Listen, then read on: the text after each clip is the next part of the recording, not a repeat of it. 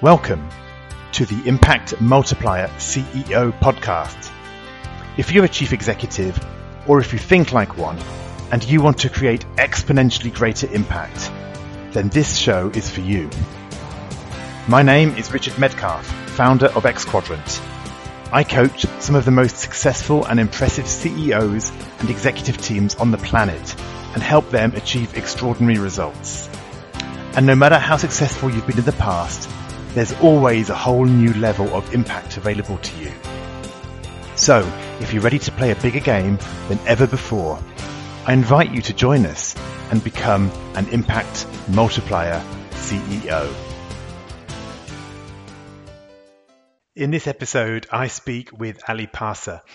Ali is a serial healthcare entrepreneur and engineer. He founded and he's now the CEO of Babylon, which is a revolutionary artificial intelligence and digital health company.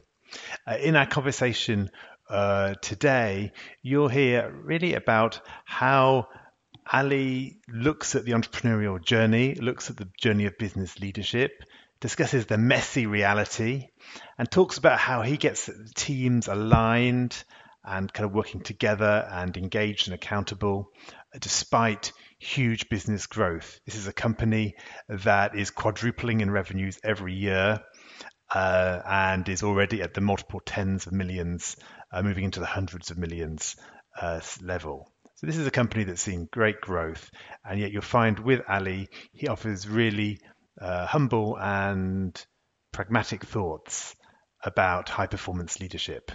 So enjoy this conversation with Ali Parsa. Hi, Ali, and thank you for coming on the show. Thank you for having me, Richard. So, hey, it's really a pleasure and an honor to have you. You've done a lot of really interesting things. You know, you've built Babylon Health. I know before that you created Circle. Perhaps we'll get into that. And so I'd love to explore on this show a bit about your entrepreneurial journey, your journey as a leader, and what some of the lessons might be that we can draw from that story. So before we do that, why don't you just go ahead and just introduce yourself a little bit, perhaps a little bit of those key milestones in your professional journey up to now, just so we get a sense of who you are, and then we'll dive in. Sure. I am the founder of Babylon, maybe I start from the beginning. I was born in a wonderfully loving middle-class Iranian family. I had the most brilliant childhood you can imagine. We weren't rich, but we weren't poor. But it was. I am always grateful to my parents for creating an environment in which their children could feel safe, secure, loved, and thrive with the right values. And they taught us the right values. Almost everything from there. It's irrelevant because they've given you the foundations to build everything else on, and I want to emphasize that. That's it's an interesting point, actually. I know I occasionally see people saying, you can't teach values, you have to hire for values, and you can teach skills, which I kind of get, although I always say you can teach values, it's called parenting. You're so right. You're so right. And nobody trains us in this most important of jobs. I know you're a parent and I'm a parent, and we all learn on the job. There is almost no other really important jobs we do for which we have zero training. Yeah. And in the old times, when families lived in extended family groups, we would get apprenticeship. We watch how our aunts bring up our cousins and but we just don't do that anymore, and we get support from our own parents who were with us. But I'm an immigrant, so we didn't have any family around us. So is my wife. She's also she came from Canada, so her parents were away, and we just learned on the job. We all make our mistakes, and I'm sure our parents made their mistakes too. What mattered is that on the balance, it hopefully worked out. Yeah, absolutely. Okay, so you had your Iranian childhood, which sounded great, and then what were the major steps from there? to where you So are now? then I arrived in UK as a refugee after the Iranian Revolution to pursue my studies. I didn't have any money, so I had to put myself through education, which I got lucky. I got into University College London, which is a wonderful institution. I did my degree there, and then I joined the National Union of Students. I was there as the national executive for a year, and then I came back to do a PhD in physics, which I loved. But again, I had to work in order to pay for it. Even though I was lucky enough to be the recipient of the scholarship at my thing, but the scholarships were not enough, so I had to build a company, and I got the bug for business then. I became an investment banker after my PhD was finished. The last thing I did was to help build the technology M&A businesses of Goldman in Europe. And when my first child, my daughter, was born, I decided to quit. And first I thought I'm going to be a parent. 6 months of spending time with my baby at the time, I thought this is too hard a job. So I went back and I thought I should become an entrepreneur again. And through a series of steps, I ended up building Circle, which is today, I think, UK's largest private hospital group. But I left Circle fundamentally because I thought hospitals are solving the wrong problem. And in healthcare, instead of focusing on sick care, we should really focus on how do you keep people healthy. 20 years ago, 30 years ago, you and I used to drive our cars until it got until something went wrong and broke, and then we took it to a mechanic to fix it, often at huge expense. Today, we buried enough sensors in our cars and we take it for regular service. So our cars don't break as much, and they go much longer, and they cost a lot less to maintain. And I don't understand why don't we do that with the human body? So we have the technology today to be able to monitor ourselves continuously and to proactively manage people and keep them healthy, rather than wait for their emergencies and crises to intervene then. And that's what we built Babylon to do, to make healthcare accessible, affordable, and put it in the hands of, hopefully, one day, every human being on earth. That's amazing. And what's the state of Babylon now? Kind of what's the size of the organization, or where are you in that whole process? Well, we are at our very, very beginning. We are at our infancy. We are 6-7 years old. So we're like any other 5-6-year-old child. We hopefully have the right foundation, as you and I were talking about, and have the right values to grow from which. But right now we are tiny. We employ about 2,000 people. We have clinical operations in UK, in North America, in Africa, and people across Asia and many other parts of the world use our software. We are paid for our software to be used by about 20 something million people. Our clinical services is open to about a few million customers. And there is about 200,000 people for whom we have the entire budget of healthcare, or a big proportion of the budget of healthcare, whether primary care or the entire budget. And those are the group or the business we're most interested in, because what it allows us to do is to, instead of paying for emergencies and crises, is to reinvest the money upfront on keeping people healthy, so that we don't have to wait for the things to go wrong and then just pay for fixing it. Beautiful. So I'm intrigued, right? So you've really had these at least three. I know there was even more in that, but you've had this investment banking stint. You then built out a whole Encircle, this hospital, clinical business, and then you realize that's solving the wrong problem, and you build out this health focused, prevention focused business. Was your success formula kind of the same in all of those three worlds? Did you kind of rely on the same strengths, the same approach, or did you find you had to change and reinvent yourself in different ways? Well, in both, mean, first of all, success is an assumption, right?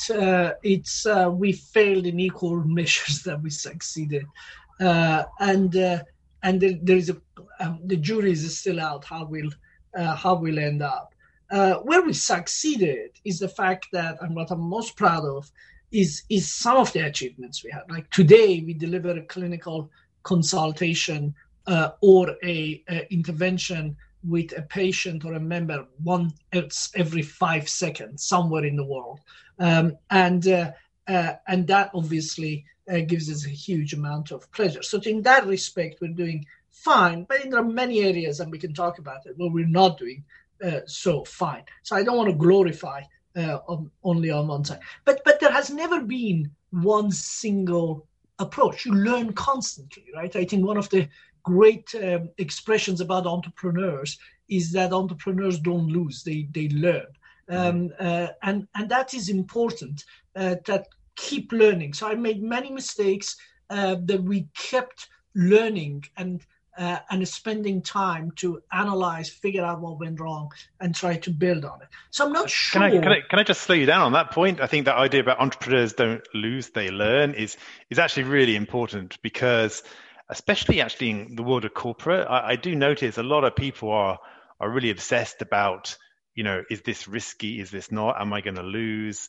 Am I going to win? And I think when you reframe it as learning, then so much more becomes possible. It's incredible, isn't it? Like when you think about it, the entire objective of an organization, it's above everything else, is to serve, or an economical is to serve its customers, right? A need of a customer, right? And if that need is already being served, you have two approaches to it. You either say, look, I am continuing doing exactly what I did, and I won't change anything. The reality is that customer is not stagnant. Our culture changes, people's habits change. Usually you need to change things. Now, there are people like the producers of Nutella that have kept doing exactly what they did and nothing changed, right? But vast majority of businesses can't do that. And then there are businesses who come in and try to change serve new needs. And this concept that we cannot take risk, we cannot fail, is just extraordinary to me, because, and it goes back to the conversation we were having from at the beginning about how we parent our children. Often people are telling their children they cannot fail, that be careful, things may go wrong, you may fall, but I mean, part and parcel of growing up is to fall, is to break a bone, to, you know what I mean, to take a risk, right? And it's the same about corporate life. And I find it astonishing how we have, as a society, become so risk averse. There is no such thing as progress without taking a risk, because you uncharted territories by definition are risky. Well, yeah, and what's risk anyway, right? Often the riskiest thing you can do is not take a risk, is what I often say, because if you're learning, then you are investing in yourself, right? You are becoming more robust, more resilient, more able to process new challenges. So one of the impact multipliers that I talk about with leaders is how do you accelerate learning, accelerate your own learning, but also accelerate your organization's learning, right? How do you become an organization that actually celebrates learning? I say you don't want to celebrate failure necessarily, but you do want to celebrate the learning that comes from failure. That is something that's worth celebrating, right? So many teams, I work with executive teams often, and they don't have a learning culture built in, right? They've got a task culture. They're focused on what we've got to get done and what we need to do and the quarter and everything else, but they haven't really baked in, how do we learn together? How do we get better at getting better? Where do we need to challenge our own assumptions? And I think those are really game-changing conversations. Very true. Very hard to do though, Richard. It's easier to say, like most things in life, right? We all know that we need to stay fit, be trim, be active. All of those things look great, but these things are hard things to do. And managing an organization, management, as you know, is one of the hardest things on the planet. Bringing a group of people together and getting them to work towards the same mission and goal in harmony, it's an incredibly hard thing to do. I remember once having dinner with Sir Alec Ferguson. I got lucky and ended up sitting with him and in some event. And he asked me what I do. At the time, I was running Circle, an organization, 3,000, 4,000, 5,000 people. And then I asked him that how come he does so well? And he said, what are you talking about? I can pay people anything almost at the time, right? Insane amount of money. And source my talents from all over the world. And all I need is a squad of 20, 25 people, right? And I have the best brand in the world to do so. Then I train them day in, day out, 6 days a week almost, for hours, right? And all they got to do is perform for 1.5 hours a week at the time. And still, they do it half the times badly and half the times right. This idea that management is easy.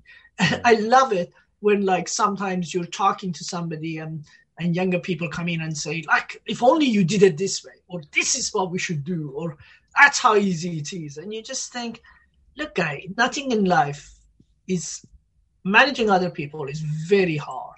Nobody succeeds, and questionably, we all have failures and successes in it. We just need to keep going, but do the best we can. Hello, it's Richard here with a quick interlude. These conversations are all about upgrading how you think about creating impact. So here's a resource to help you do just that whilst staying fast and focused. The CEO's checklist for challenging times is a quick way to enhance your thinking and detect blind spots, even when things are moving incredibly fast and you're not sure what's going to happen next.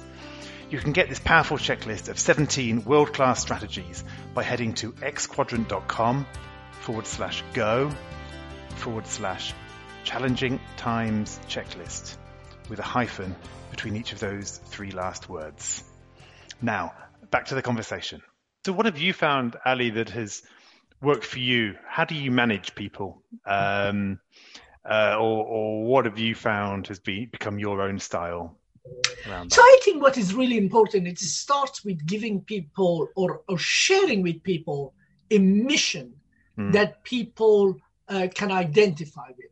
Everybody has a choice on where they work nowadays. We are in a world of very little unemployment, and especially highly talented, highly skilled people have many, many choices.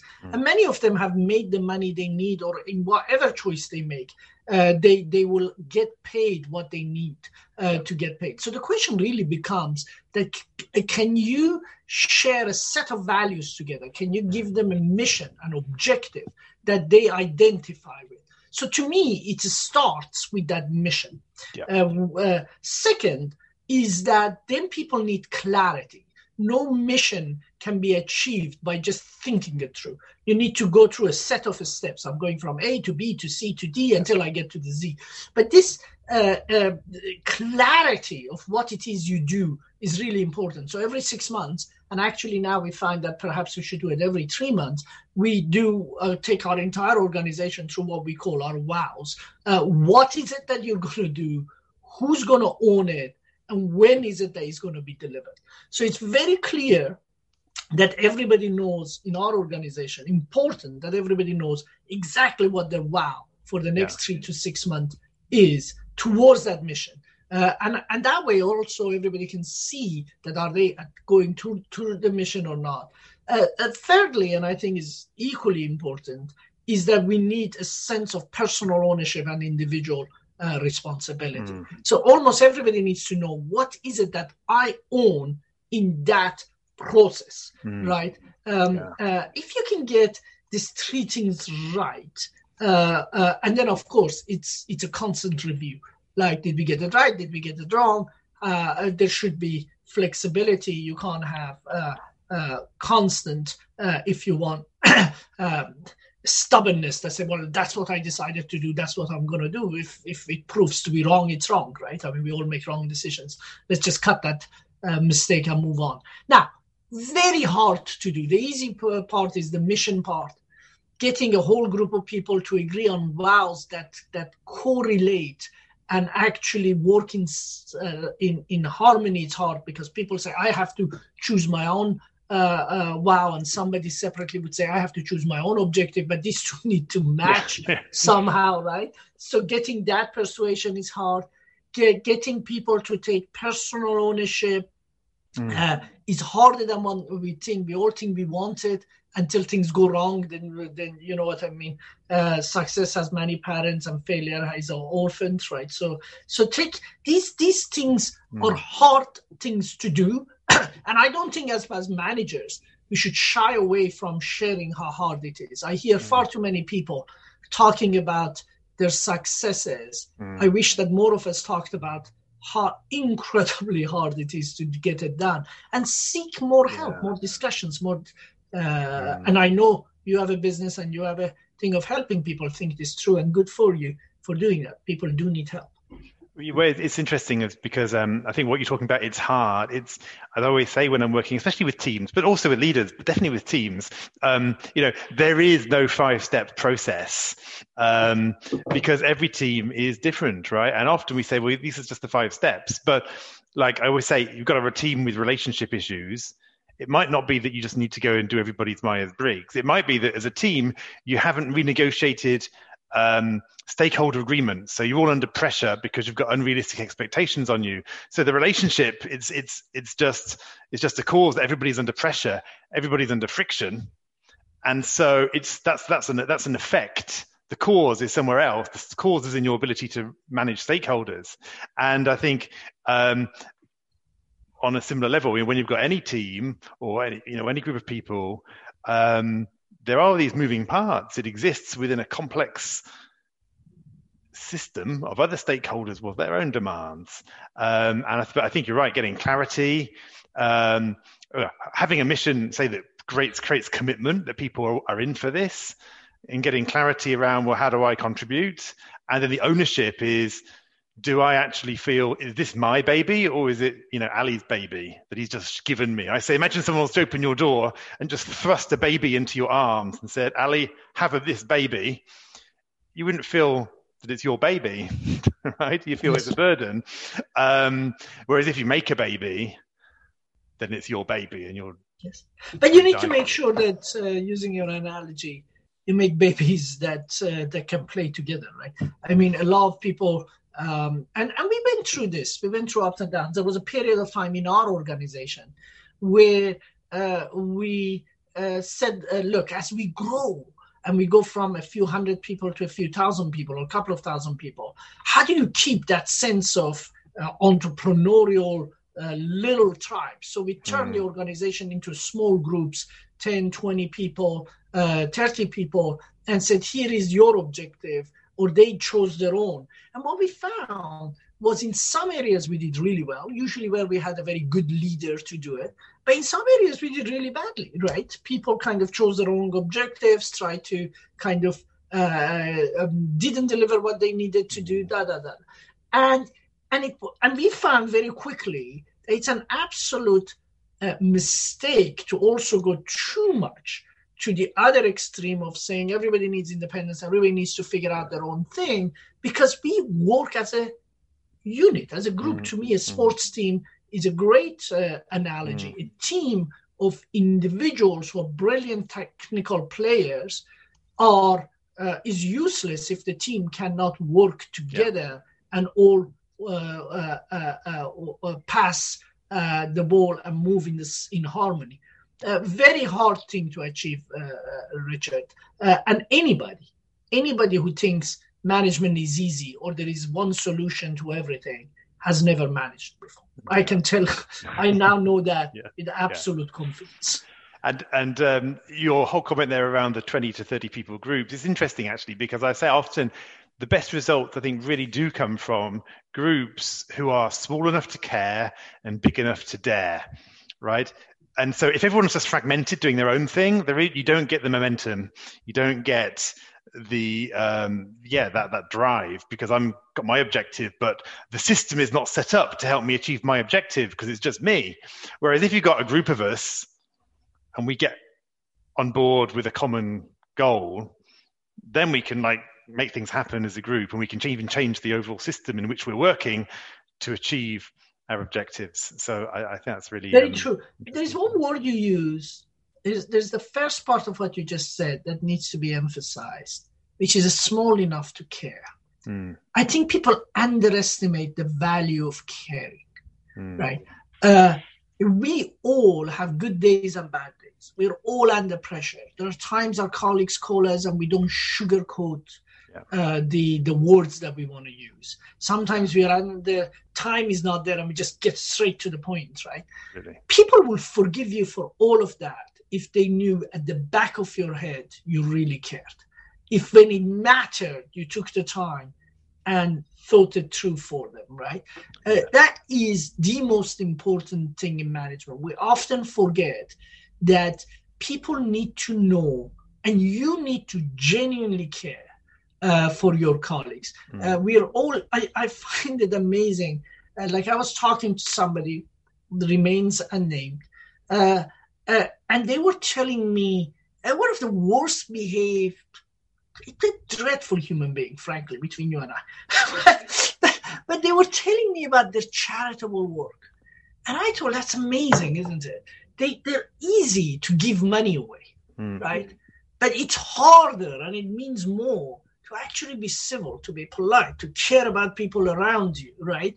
I mean, it was almost a misogynistic, like almost racist, horrible person. I just spent very little time with them. But I thought it's fascinating to me how we can whitewash so much of not being a decent human being by just assuming, oh, that's easy, I just gave some money away and bought charitable or philanthropic, right?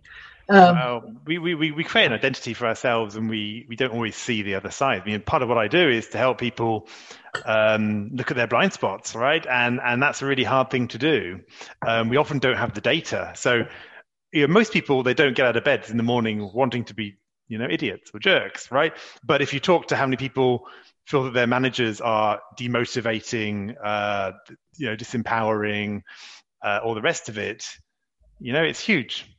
And so, I'm always, I think it was Marshall Goldsmith, he did a study and he interviewed thousands and thousands of professionals.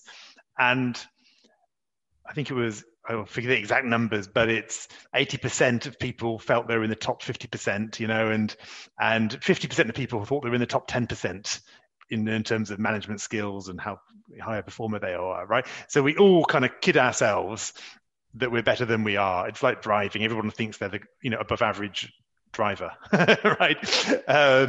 And so I think creating an environment where we're forced to hear things that don't fit our own self-perception is really important. And that can be really hard for CEOs because actually everybody tends to want to tell you yes. And by the way, Richard, there's no one way to succeed, right? You can be an exceptionally successful CEO for your company while still being a jerk, right?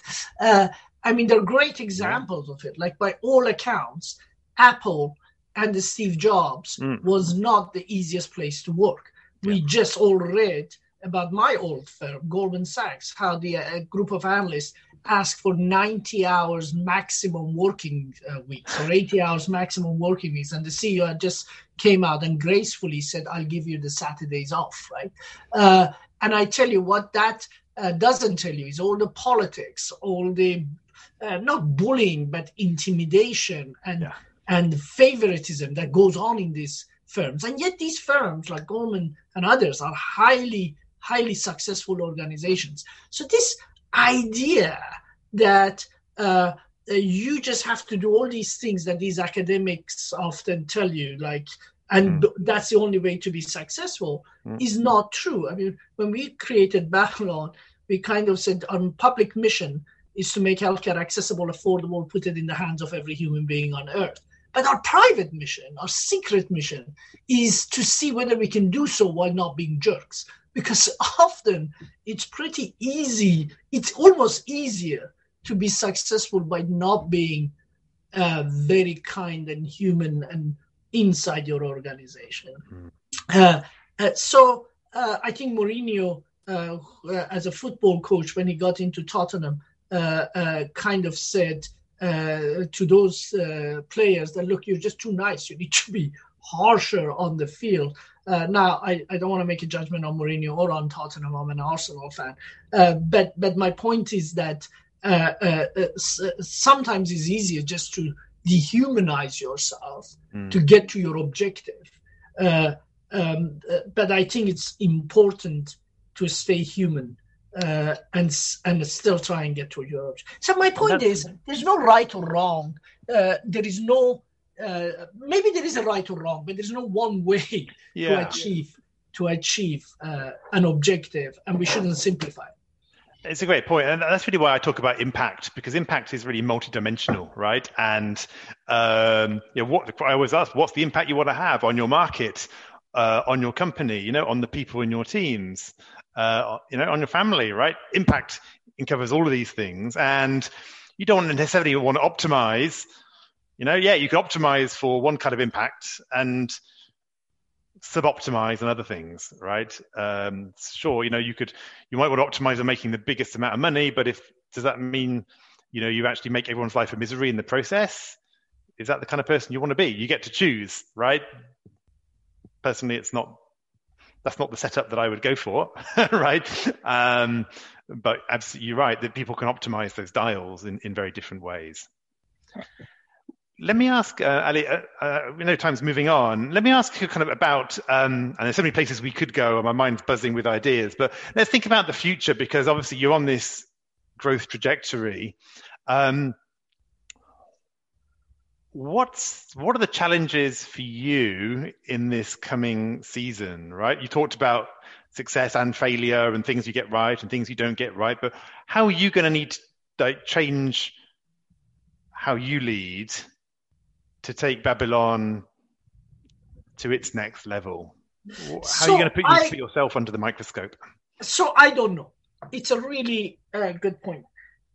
Babylon, it's, as I said, 7 years old now. But when you consider the first couple of years, you're just kind of building a product and not doing anything, right? And almost since we started making money, we quadrupled our revenue a year, every single year. Now, it sounds like a lot, but when you start from zero, quadrupling, it's now we did tens of millions of dollars, like $80 million of revenue last year. This year, we will do hundreds of millions of dollars. We should do 4 times more again this year, right? Now, and then the next year and the year after, we should just keep going, right? And we're going from one country into multiple countries, so on and so forth. I, as a CEO, have never been the CEO of an organization of billions of dollars of revenue where we should be, operating across the globe where we should be, so on and so forth. So I have a lot of self-learning to do. Now, the truth is that most successful CEOs in the world have also never been there until they got there. Like the richest man in the world, Jeff Bezos, like the only CEO he ever was of Amazon, and every thing he did was the first time for him. I don't believe you do that without constantly changing and constantly learning, right? So I spend a huge amount of my time trying to learn, self-discover, focus. If I look at my diary, my assistant wonderfully does a job where she puts in red all the free times I have, what she calls focus time, in my diary, versus blue, which is all the scheduled time I have. Yeah.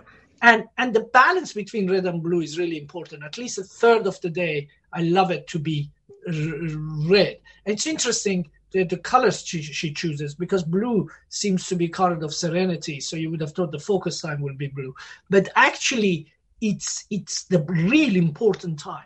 It's the time that you have to sit, do your reading, do your thinking, Every meeting you go, you have to be prepared for. So you have something important to say. Otherwise, you go in, if you haven't read your papers, and you tell people now tell me about it, right? Well, if you spend a few times reading and thinking about it, then you go and not waste other people's time. So I think there is a lot that I have to change. I just don't know what those things are.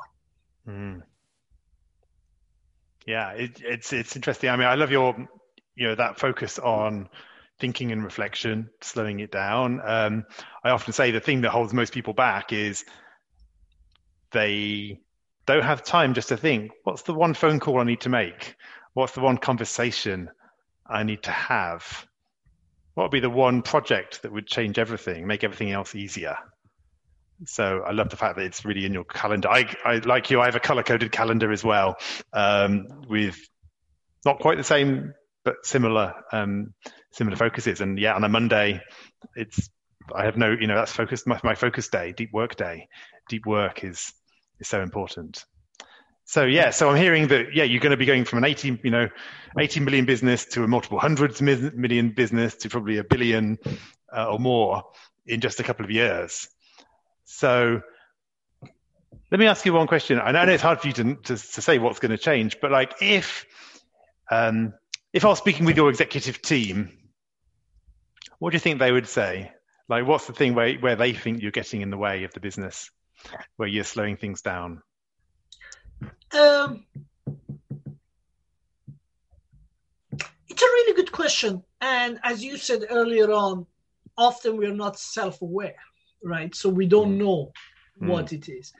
So I don't know what they're going to say in future. But I know, for instance, something we just did recently, which we had to do, which was when we went from a few hundred people to a few or a couple of thousand people. 1,000, yeah.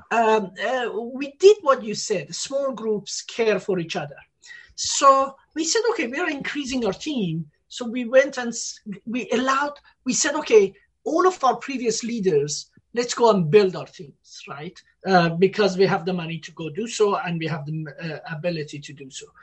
And I think after we did that, after a while, people came and said, look, he's not able of doing this. She's not able of doing this. You know what I mean? And we saw that actually the mistake we made, that loyalty to our people, was actually the wrong thing to do.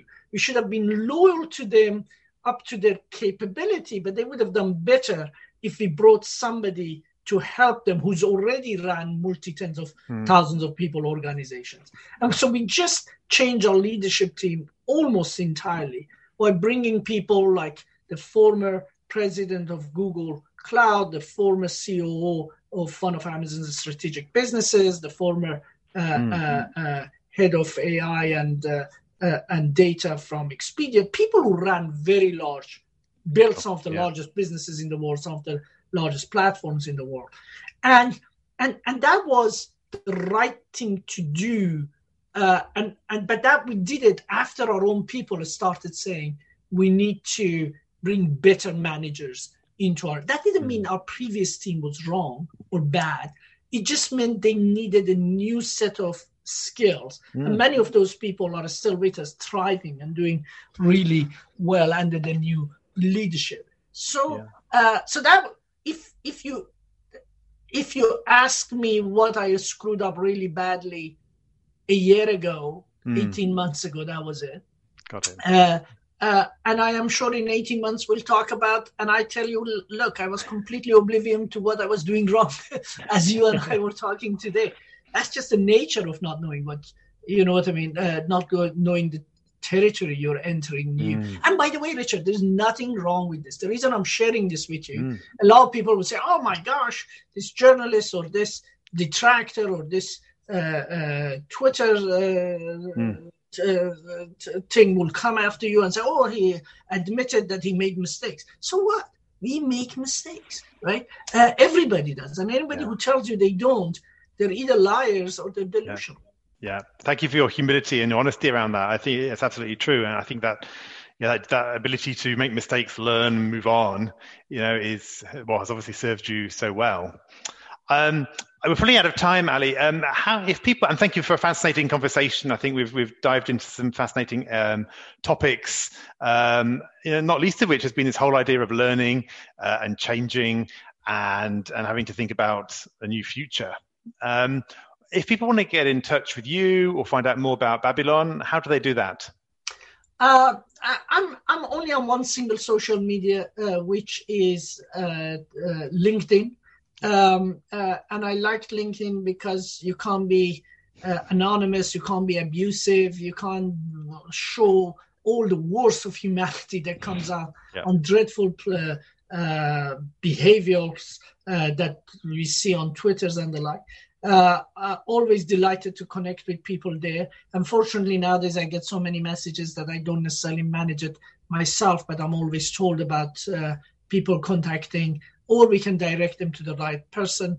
You can find about us there or on our website, or by just getting in touch. We're all basic human beings, and we try to do our best to accommodate people's needs and asks.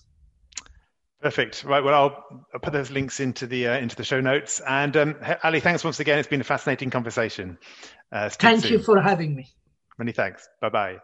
I hope you enjoyed this conversation. Now let's talk about you.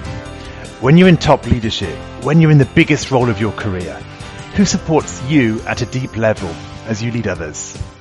Who helps you multiply your impact and get to the next level? If you're ready to learn more about our content, our coaching, and our community, then visit us at xquadrant.com.